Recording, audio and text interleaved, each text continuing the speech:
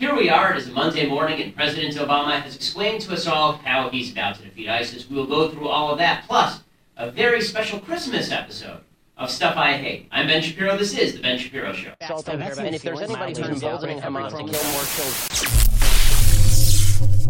children... Okay, so President Obama is, he's somebody who, it's questionable, there was a question that I had going in about whether the President of the United States was going to announce that he was a dictator, or whether he was going to announce that he was a lame duck. That was sort of the question going into President Obama's speech. And I had a conversation with Jeremy, who's the managing editor over at Daily Wire. We were talking about this yesterday. President Obama had announced yesterday that he was going to do his speech, and it was mainly going to concern gun control. CBS News billed it as an urgent appeal for gun control. And Jeremy and I were wondering, just like everybody else, what exactly is this going to be? Is President Obama going to come out and announce some sort of broad executive action banning guns? Is he going to dare Congress to stop him? Is he going to dare Congress to impeach him or shut down the government? Is he going to dare the Supreme Court to stop him? Or is President Obama going to do something more moderate? And what's to stop him from doing something truly extreme? After all, the president has gone out of his way just through executive action to legitimize millions and millions of illegal immigrants. The president has gone out of his way with executive action to push forward an Iran nuclear deal that is the worst in American history. So what exactly would stop him from taking executive action on guns if that's what he wanted to do? And if he were really nefarious about it and wanted to grab guns, if he tried to grab guns and he sent federal agents in to grab guns, he would know that that would cause conflict at the state and local level, that there might be people who would resist in armed fashion. And if that happened, wouldn't the president take advantage of that and call for broader powers for himself? I mean, this is all dark conspiratorial stuff, of course. This is what President Obama has sort of brought people to because he's gone so far in his exercise, his abuse, really, of executive authority. So last night, we really didn't know what to expect. President Obama was supposed to break into Sunday Night Football and give this speech about ISIS and terrorism in the aftermath of the San Bernardino terror attacks that happened last week. And we now know, of course, that these are terror attacks, that the two people who did this, Syed Farouk and Tashfeen Malik, this delightful married couple who we desperately needed in the United States, you know, to enrich our culture and make multiculturalism and diversity more of a rich and deep undertone to American life. These people went on a shooting spree. They killed 14 people. They had set pipe bombs in their apartment to kill people. If people went to their apartment, they put pipe bombs in their car. And now the FBI are questioning whether his mom knew about it, whether family members knew all this was going on. Anyway, we now know this was a terrorist attack. Tashfeen Malik came out last week, had posted to Facebook her allegiance to al-Baghdadi of ISIS, and so it's pretty clear what was happening. Well, President Obama, he decided that he was going to break into Sunday Night Football, which is, of course, sacred television time for the American people, to talk about what he was going to do with ISIS. And as I said, it was questionable as to whether he was going to push forward a very ambitious executive agenda, just say he was going to do stuff and then wait for the chips to fall where they may, or whether the President of the United States was going to mule and whine. And given the opportunity, the president muled and whined. And that was basically the short form of President Obama's speech. It broke down into three sections, and we'll go through all of this. It broke down into the, no, really, I'm doing an awesome job, guys, segment. That was kind of part one of President Obama's speech. Don't worry, you shouldn't be too worried. I'm doing a great job, you're all safe. Don't look at the terrorism threat behind the curtain. And Obama's been doing this for years, going all the way back to 2011, 2012, when, as we found out last week, President Obama was ignoring all intelligence about the rise of ISIS in order to achieve his magical end of being reelected. So part one of his speech was, everything is fine. Part two of his speech was, if everything isn't fine, it's really because we need gun control. And then part three was, if everything still isn't fine, it's because you're all a bunch of Islamophobes. Those were the three parts of the speech. I'm awesome. You suck and we're taking your guns. You suck, and it's because you hate Muslims. Those are really the three parts of the speech. And we'll go through all of it, because there actually were some weird moments in here, some telling moments, but what this speech really said to me is that Obama has finally acknowledged, even in his own head, that he's a lame duck. Which is good. I mean, in that way, it's good for us, because, again, the conspiratorially minded were saying, okay, President Obama's going to maximize his executive authority. He's going to dare people to remove him from office. I never thought that Obama would actually do that, but when Obama started to use executive authority in unprecedented ways, it had to at least cross your mind, right? And so yesterday we found out that Obama actually thinks he's a lame duck, and so instead of just declaring executive action on guns, he said he was going to push Congress, which of course will come to nothing. He's going to campaign on it, and he's going to push it, and he's going to let Hillary Clinton campaign on it. more importantly. So let's start with the President of the United States. It was kind of a weird setup. He was speaking in the Oval Office, and again, breaking into Sunday Night Football for no reason. If you're going to break into Sunday Night Football, it better be for something good. He broke in and basically had nothing to say for 14 minutes, but he was standing in the Oval Office, which is rare. Typically, the Oval Office, you're sitting behind the desk in the Oval Office. That's what we're used to seeing. There were some, again, conspiracy theories that Obama wasn't even in the Oval Office, that it was actually just a green screen backdrop because he had to get over to the Kennedy Center Honors Awards. But assuming that he actually was in the Oval Office that has been anointed with President Clinton's juices, he was in the Oval Office, and he started to speak, and here's what it sounded like, clip one. Our military and counterterrorism professionals have relentlessly pursued terrorist networks overseas, disrupting safe havens in several different countries, killing Osama bin Laden, and decimating al-Qaeda's leadership. Over the last few years, however, the terrorist threat has evolved into a new phase. As we've become better at preventing complex, multifaceted attacks like 9/11, terrorists turn to less complicated acts of violence, like the mass shootings that are all too common in our society. It is this type of attack that we saw at Fort Hood in 2009, in Chattanooga earlier this year, and now in San Bernardino. And as groups like ISIL grew stronger amidst the chaos of war in Iraq and then Syria, and as the internet erases the distance between countries, we see growing efforts by terrorists to poison the minds of people like the Boston Marathon bombers and the San Bernardino killers. Now, if you look closely at President Obama in this particular clip, what you can see is that he's really uneasy. This is not confident and full of himself President Obama. This is really uneasy President Obama. And that's because he's trying desperately to explain why it is we've seen this spate of terrorist attacks on American soil under his watch. I mean, this is the first time that he's openly admitted that what happened in Chattanooga was, in fact, a terrorist attack. This is the first time the President of the United States has openly admitted that what happened at Fort Hood was a terrorist attack. Remember, it was workplace violence, to the extent that the people who were killed in Fort Hood weren't even getting compensated properly. Right? It really is truly amazing. So the President of the United States, there are a couple things here. First, he starts off with there's nothing wrong with me, right? I did a great job. I destroyed al-Qaeda. And that's him trying to proclaim to everybody that President Obama is still the guy who's going to defend you. Remember, he ran in 2011, 2012 on al-Qaeda is dead, bin Laden is dead, and General Motors is alive. He's trying desperately to prove to everyone that this is still true. And so he's saying, no, I wasn't lying when I said that terrorism and al-Qaeda were dead. I wasn't lying about any of that. It's just that it sort of shifted a little bit. Like now it's over at ISIS land. Now he knew that ISIS was growing. He just didn't do anything about it. That's the lie here.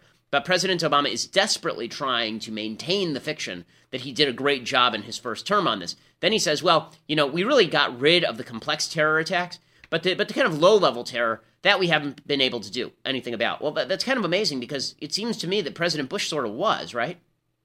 How many of these low-level terrorist attacks did we have in the United States when Bush was in office? I mean, do you remember any? There were a couple. Right? There was the shooting at the El Al counter. There was the attempt to smuggle a bomb into bomb LAX. But in terms of a soft target terror attack, this is really a phenomenon of the Obama administration. And it's not that those threats didn't exist before. It's not that al-Qaeda hadn't discovered those threats. Al-Qaeda used to carry out attacks that were similar to what we've seen from ISIS on a fairly regular basis. What happened is that President Bush understood that the threat went pretty far beyond just we're going to fly planes into buildings, and went to soft targets as well. And then finally, President Obama basically says, don't blame me, blame radicalization, blame the internet, right? It's the internet's fault. So it's Bush's fault, and it's the internet's fault. It's never his fault. It's the internet's fault. The internet radicalized these people. It poisoned their minds. Right? It poisoned their. Now, it's funny. Later, he'll talk about what exactly poisoned the minds of these people, and it turns out it wasn't My Little Ponies. It turns out that it had something to do with the religion of peace. But President Obama isn't willing to go there yet. So President Obama continues, and then he's still in defense mode. Remember, I said part one of this is full-scale defense of President Obama mode by President Obama. He's uneasy, he's uncomfortable, and he's going to prove to you that he was really keeping you safe. Clip 2. For 7 years, I have confronted this evolving threat each and every morning in my intelligence briefing. And since the day I took this office, I have authorized U.S. forces to take out terrorists abroad precisely because I know how real the danger is. As Commander-in-Chief, I have no greater responsibility than the security of the American people. And President Obama, again, looking very uneasy throughout all of this. Okay, first of all, we know he skips intelligence briefings, right? We actually know he does this. He's admitted this in the past. He said that he only meets with his full intelligence team once every few weeks. So the idea that he's really on top of this stuff is a lie. Also, this is him relying on his drone war. The one thing Obama has done right is that he has used drones to kill terrorists. Unfortunately, he's used that in lieu of American troops. So what he's basically said is, we'll pull all the troops out of Iraq, we'll pull all the troops out of Afghanistan, and then we'll just fight a drone war. That's not going to work, obviously. But again, Obama's in full-scale defense mode. And then finally, President Obama says, here's what he wants you to know. You're safe. Don't worry. He's got all this handled. Don't worry that 14 people just got slaughtered in San Bernardino by a couple of ISIS-affiliated terrorists. He's got this, guys. He's got your back. Don't worry. Clip 3. Well, here's what I want you to know. The threat from terrorism is real, but we will overcome it. We will destroy ISIL and any other organization that tries to harm us. Our success won't depend on tough talk or abandoning our values or giving in to fear. That's what groups like ISIL are hoping for.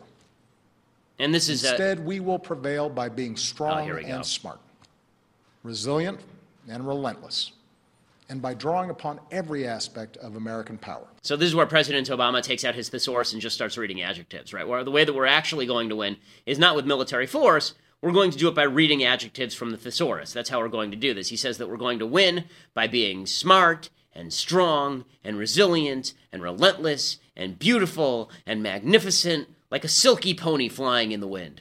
Right? That's how we're going to win all of this.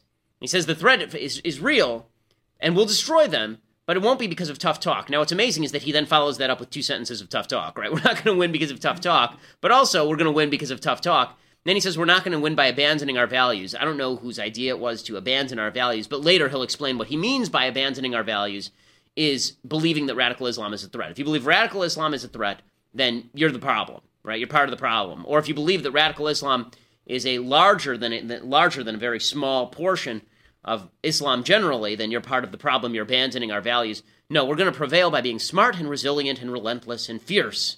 Fierce. And this is President Obama's take. He got down to a few specifics here, and the problem is once he got past the thesaurus section, he got down to specifics, there's really nothing there. Hillary Clinton infamously had John Podesta, her campaign manager, tweet out, she did a couple weeks ago, a speech about how to defeat ISIS. This is after Paris. And he tweeted out Hillary Clinton's strategy for defeating ISIS. And it was 3 points. And the first point was defeat ISIS. And that's pretty much President Obama's plan here. Don't worry, we're going to defeat ISIS. Here's how we're going to do it. We're going to do it by defeating ISIS. It's so funny. People make fun of Donald Trump for being platitudinous. This is truly platitudinous. Here's President Obama's plan. So President Obama says that he breaks it down into 3 basic points, right? As any decent rhetorician would, he breaks it down into 3 points. He says, first, our military would continue to hunt down terrorist plotters in any country where it's necessary. Now, what's amazing, of course, is that he removed troops that allow us to do this. So we won't be hunting down terrorist plotters in Iraq, for example, except for the 50 to 200 operatives he's put back in there. We won't really be doing it in Libya, where we've pretty much abandoned the fight. We're not going to allow Israel to do it in the Palestinian areas. We're not going to do it in a lot of places, but don't worry. We're going to hunt down terrorist plotters in all these countries. It won't be us, though. We'll have boots on the ground from other people doing it. Then President Obama said that we are going to provide training and equipment to tens of thousands of Iraqi and Syrian forces. He sort of neglects to mention that the tens of thousands of Iraqi and Syrian forces fighting ISIL don't exist. And the fact is that ISIS, when they went into Iraq, defeated an army 10 times to 20 times their size because those people cut and ran. The forces, as I mentioned last week, I went through the various players in the Middle East don't have much of an interest in getting rid of ISIS. In fact, they sort of have an interest in keeping ISIS there. ISIS is sort of good for Iran because it makes Iran look like a good guy. ISIS is good for Syrian dictator Bashar Assad because it makes him look like the good guy, right? Who are you going to choose, Bashar Assad or ISIS? Now, 2 years ago, we were talking about deposing Assad. That talk has gone completely away because of ISIS.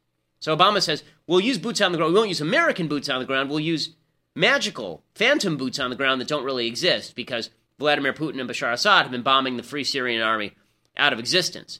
So there really are no boots on the ground. This is the great unspoken truth here, is that every time Obama and company, they say they want boots on the ground, what they really mean is there are no boots on the ground, we're going to bomb from the air. Now, I read an analysis over the weekend by somebody who's on the ground saying that ISIS wants American troops there because they want to kill American troops.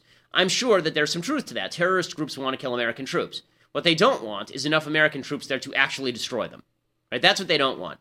Al-Qaeda wanted the United States in Iraq, but they wanted us there with a moderate troop level. They didn't want us there with surge levels of American troops because then we wiped them off the face of the earth. We made them irrelevant.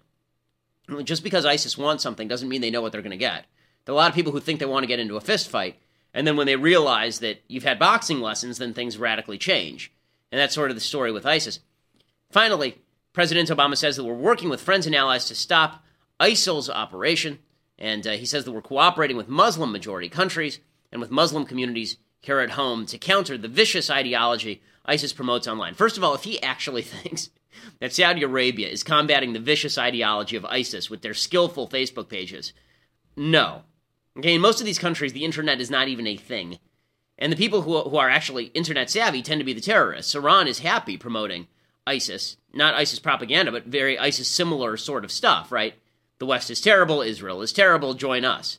Whether it's Shia or whether it's Sunni, not a lot of Muslim countries out there pushing the quote-unquote moderate Muslim message to lots of people. They may push an anti-ISIS message, but there is a difference, folks, between anti-ISIS and moderate Muslim.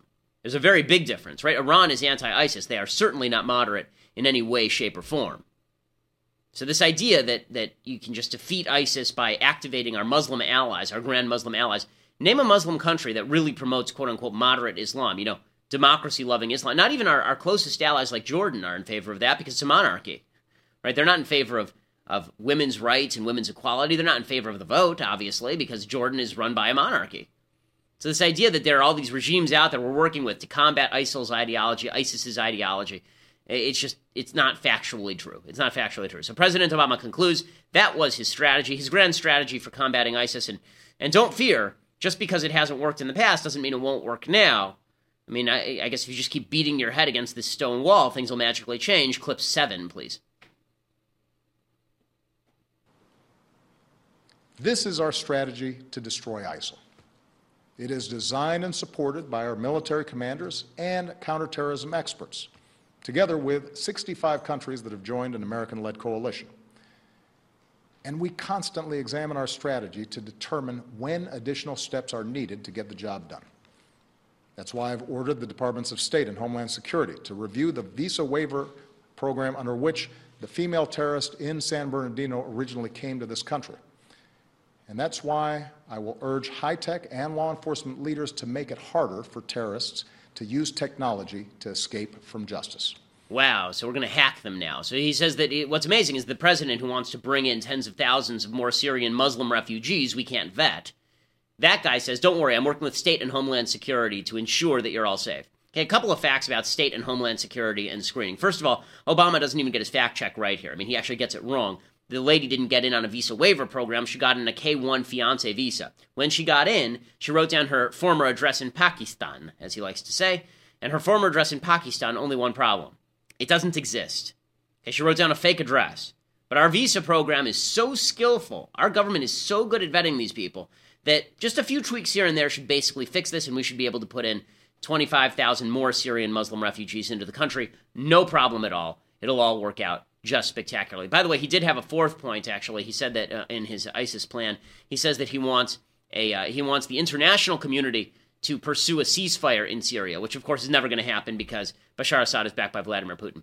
When Obama says that he is going to now instruct State and Homeland Security to fix everything, it is truly amazing that he thinks that we believe this. Does anyone feel more secure listening to this, by the way? I mean, we've got people in the room. Anybody feel more secure listening to this? Who feels more secure listening to this? Who feels like, okay, he broke into our Sunday night football to tell us we're all safe, and now I'm ready to go out shopping?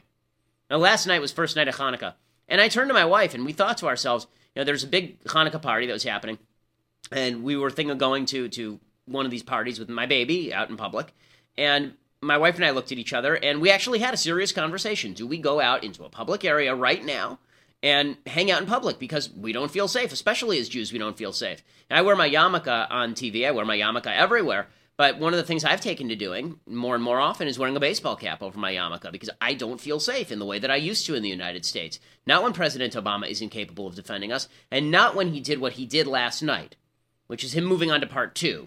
So part 1, remember, was, don't worry, guys, I've got this handled. Part 2 was, I don't really have this handled, and really this is kind of your fault, America. You guys suck, right? I mean, I've been doing a great job, but you people, you're terrible. And the you people who are terrible are really the folks, the Republicans in Congress, naturally. The folks in Congress are terrible. And you, the American people, are terrible. So one of the memes that was pushed out by folks on the left last week was this meme that President Obama was pushing and the New York Times was pushing, which is that Republicans want terrorists to have guns. They're so addicted to guns that they want terrorists to have guns.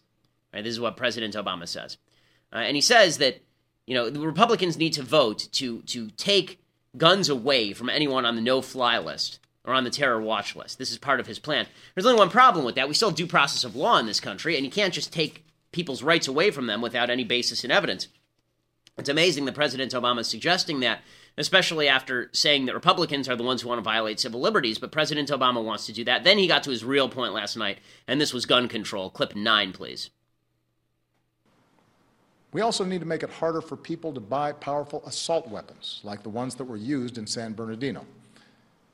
I know there are some who reject any gun safety measures, but the fact is that our intelligence and law enforcement agencies, no matter how effective they are, cannot identify every would-be mass shooter, whether that individual is motivated by ISIL or some other hateful ideology. What we can do, and must do, is make it harder for them to kill. Okay, this is totally asinine. And what he's saying right here is totally asinine. So, in other words, we can't track, he actually says in this quote, we can't track down every would-be terrorist, but we can track down all 300 million guns in America. Right? All 300 million guns and 100 million gun owners. We can track all of them down. That'll be easier. Yeah, definitely. We now found out, by the way, the San Bernardino shooters, they had 4 guns. 2 of them were bought legally. 2 of them they borrowed from a guy who lived next door, basically, who has checked himself, apparently, according to the Associated Press, into a mental institution to avoid talking to the police. So President Obama, again, he has not suggested a single gun law that would prevent all of this, but taking my gun away from me makes me feel secure. Yeah, that's going to make me feel more secure. So you can't stop these people from coming into the country. We now have a photo of this couple coming into the country in 2014, looking for all the world like very, very religious Muslims, okay, coming directly from Pakistan for her and Saudi Arabia for him. No problems there, but take my gun away from me, right? My gun is the real threat to the whole situation. I mean, remember, a couple of things. One, last time terrorists tried an attack in America, they tried it in Garland, Texas, and they tried to shoot up, if you recall, a Dra Muhammad Day festival. There's only one problem. It was in Texas. So they actually had security there, number one. And number two, everybody in the place had a gun. So things were a little bit different than San Bernardino, California. But I know at least a half dozen friends I talked to over the weekend in California who would probably consider carrying illegally at this point, just because you can't get a concealed carry permit in the state of California, and they would rather be tried by 12 than carried by 6. And I can't blame them for that. I really can't. So President Obama says it's all about the gun control. The agenda uber alles. It's the agenda above all. That's all that matters in the world for President Obama is the agenda, and more of the agenda. And then President Obama gets to the final piece of his agenda. As I said, there was the gun control portion. That was part 2. And part 3 was you're all a bunch of Islamophobic boobs, and the reason ISIS hates us is because you're so mean to Muslims. Now, this is a far cry. Today actually marks the 71st anniversary of the attack on Pearl Harbor. And FDR spoke on the day of the attack on Pearl Harbor, and FDR said, we all know what kind of weasels did this. And then he proceeded to spend 4 years putting out anti-Japanese propaganda, anti-Japanese Imperial Army propaganda, anti-Nazi propaganda. President Obama does the opposite. President Obama, he talked about ISIS a little bit. He talked about Islam a little bit. And there are 2 clips that are worth playing here. Clip 14 is where he talks about what he wants to do about what we need to do about radical Islam. We can't turn this into a war between America and Islam, is what he says. Here's what else we cannot do.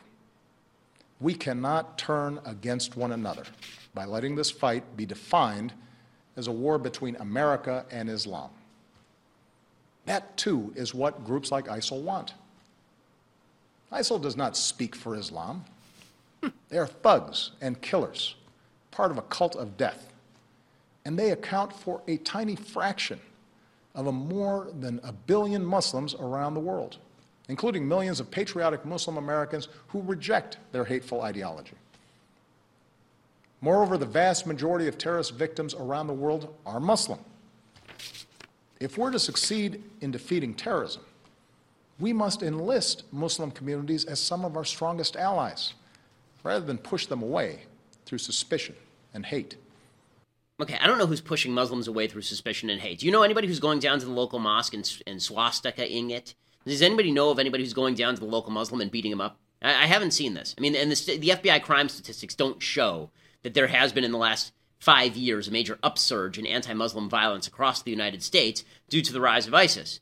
But there is this bizarre idea, and I have to just call it out here. When President Obama says that there are sort of moderate Muslims who are on the edge, and if we're mean to Muslims, they're magically going to join ISIS, says who? Okay, the San Bernardino shooter was living in America from the time of his birth. He lived a very privileged life. He was working for the state. He was working for the state of California. He went to college on the taxpayer dime.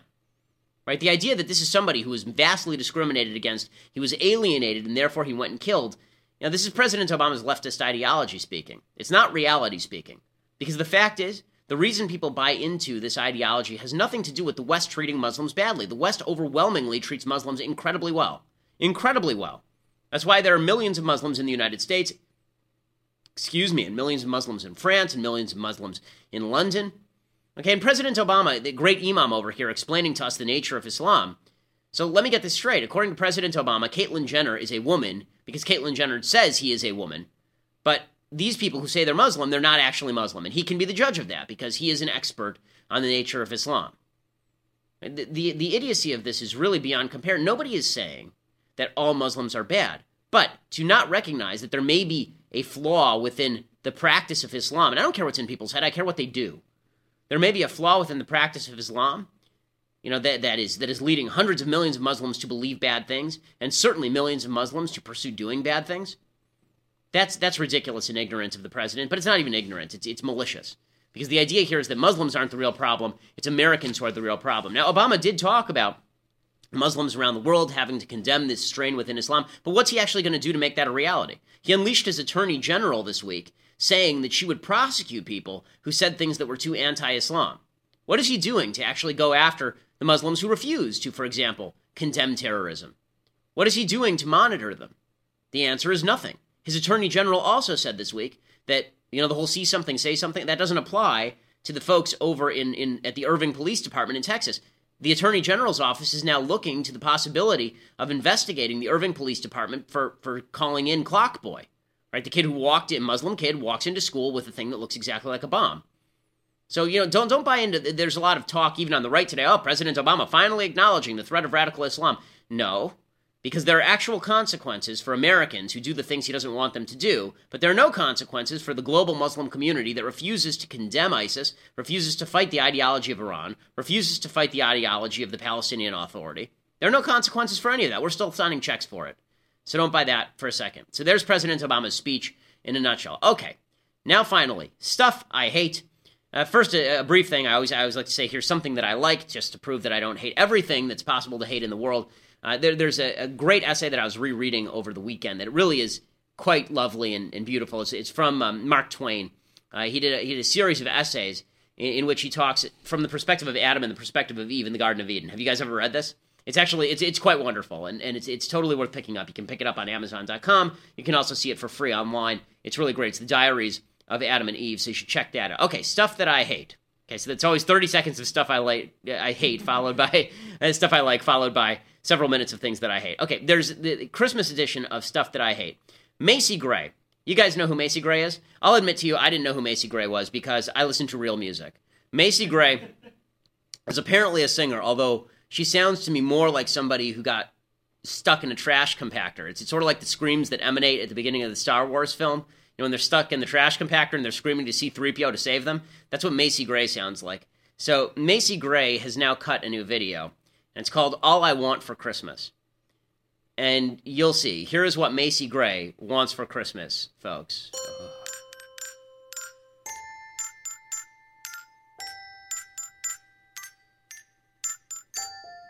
All I want for Christmas is a whole bunch of stuff. But anything that you can buy me won't be enough. 'Cause everything I'm hoping for is intangible. Like free healthcare and gun control. If you wanna make the world a better place, say alright, alright, alright, alright. If you want a peaceful world for Christmas Day, say alright, alright, alright. Alright, Christmas is here. I know what I want this year. I know what I want this year. What you're saying. Presents and toys are fine. I've got bigger things. Bigger things in mind than presents and toys, folks. What do they have in mind? Oh, Santa, can you swing more love, more peace? 'Cause that's what everybody needs. Come sing the world with me. Santa Claus stopped by the ghetto too. Oh, here comes Santa. And bring lots of opportunity with you. Bring the day the government will realize Mm-hmm. we'll all be happier when it's legalized. So Legalized pot immigrants for Christmas, stop the gang. hate, That's let's right. Educate. The more we do, the less we will incarcerate. 7 billion people just below the moon. And if we come together, all the things we could do. Okay, I If you can't. wanna make the world a Okay, better stop place, it. Stop it. say I can't. Thank you. I can't. Okay, so free healthcare, legalized marijuana. This is what you want. And the kids are singing along to this, right? The kids are like, yeah, legalized pot. Woo! Yeah, those kids. Those are going to be future brain surgeons right there. And there's Macy Gray, who sounds, again, like a person or, at this point, a cat tossed in a trash compactor. It's like Bob Dylan crossed with a mountain lion. And she's caterwauling about what she wants. What I love is where she says that what she wants is something intangible, like free healthcare. That's not intangible. You have to pay for it, right? I mean, that's not intangible. She wants gun control. That's not really, I mean, when the guy comes to your house and takes the gun, that's not really intangible either. But this is what, the mentality that the gun is, that the government is God, is rife throughout this, right? What she wants for Christmas, last I checked, and, I'm just your typical humble Jew, right? Last I checked, Christmas has something to do with the Jesus, right? It has something to do with the birth of Christ, correct? Correct me if I'm wrong here, folks, right? It has something to do with the birth of Christ. And it has to do with God, I thought. I thought that was like all tied in together, right? I mean, I understand I'm Jewish, I'm ignorant on this stuff, but I thought Christmas had something to do with religiosity and God and spirituality and the birth of Christ and the saving of humanity and all of this, right? But for the left, Christmas is just another opportunity to pray to their actual God, government, to their idol. Right? Christmas, what do you want Santa to bring you? Santa is Barack Obama. And Santa's going to come to the ghetto and bring you legalized marijuana. Isn't that exciting? Santa's going to come and he's going to bring you gun control and health care. It's going to be awesome. Right? This is what they want for Christmas. What they want for Christmas is a transformation of America away from a religious nation that actually cares about things like Christmas. What you really should have sung here is, what I want for Christmas is for Christmas not to exist. Right? I want the government to give me everything, and Christmas won't exist, because you don't need God. You don't need Santa for any of these things. All you need is the power of a dictator to give you all of these things, because they're not for free. Things have to be taken away from others to make these things happen. And as somebody, listen, I'm not against the legalization of marijuana, because I think the government sucks at everything. People who smoke pot annoy the living hell out of me, and if you smoke pot, I want to smack you in the head. I mean, you smell terrible, and you annoy everyone around you, and you're a loser, but aside from that, lots of people do that kind of stuff every day, and I don't think that it's illegal to be a smelly loser. If it were, Democrats would have to leave the country. But when this is the sort of entertainment that's being produced, and it's produced for kids, right? This is for folks who can't see this. This was an animated video with kids singing in it, and it's oh so cutesy. It's oh so cutesy. And this is how the left does its business. They hijack stuff that everybody likes, like Christmas. Even as a Jew, I like the Christmas lights. Everybody. And all the Christmas music, which, by the way, we wrote. Say thank you, right? I mean, we wrote all the Christmas music and gave you Jesus, so you can thank us now. But the fact is that when you have folks on the left who hijack conservative ideas, religious ideas like Christmas, and use them for the left, this is how they get their stuff done. They can't do it just by preaching, by the way, we want to legalize pot, and we want to steal money so that we can grab health care from you. No, it's something else entirely. We're just going to hijack your most treasured images. By the way, this is nothing new, actually. I didn't even put this in the things that I hate, but Miley Cyrus is going to be singing Silent Night for the Christmas event. There's some Christmas special they're doing on the networks. So what you need is a blasphemous pansexual who's constantly nude wearing a dildo singing Silent Night. There's nothing the networks love better than that. So if you think that the left, there's a poll out today, what percentage of Republicans would be upset if their kid married a Democrat? It said only 49% of Republicans would be upset. That's up from 5% in 1960. That's because the Democrats of 1960 are not the Democrats of 2015. Here's what I want to know. Who are these other 51% of Republicans? And how can we convince them that they are being incredibly stupid? You don't want your kid to marry the kinds of people that Macy Gray is appealing to here. I'm Ben Shapiro, and this is The Ben Shapiro Show.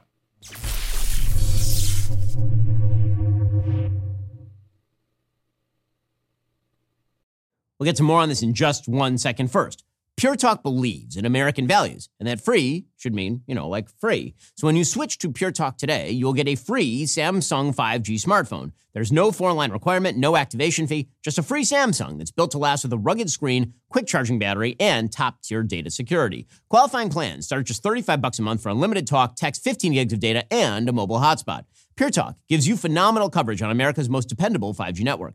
It's the same coverage you know and love, but for half the price of the other guys. The average family saves almost $1,000 a year. So I challenge you to choose a company that actually doesn't hate your guts and shares your values. Let Pure Talk's expert U.S. customer service team help you make the switch today. Go to puretalk.com/Shapiro to claim your eligibility for your free brand new Samsung 5G smartphone and start saving on wireless today. Again, go to puretalk.com/Shapiro to switch to my cell phone company. I've been using them for years. They're fantastic. You'll love them as well. Go to puretalk.com/Shapiro and claim your eligibility on that free brand new Samsung 5G smartphone. Start saving.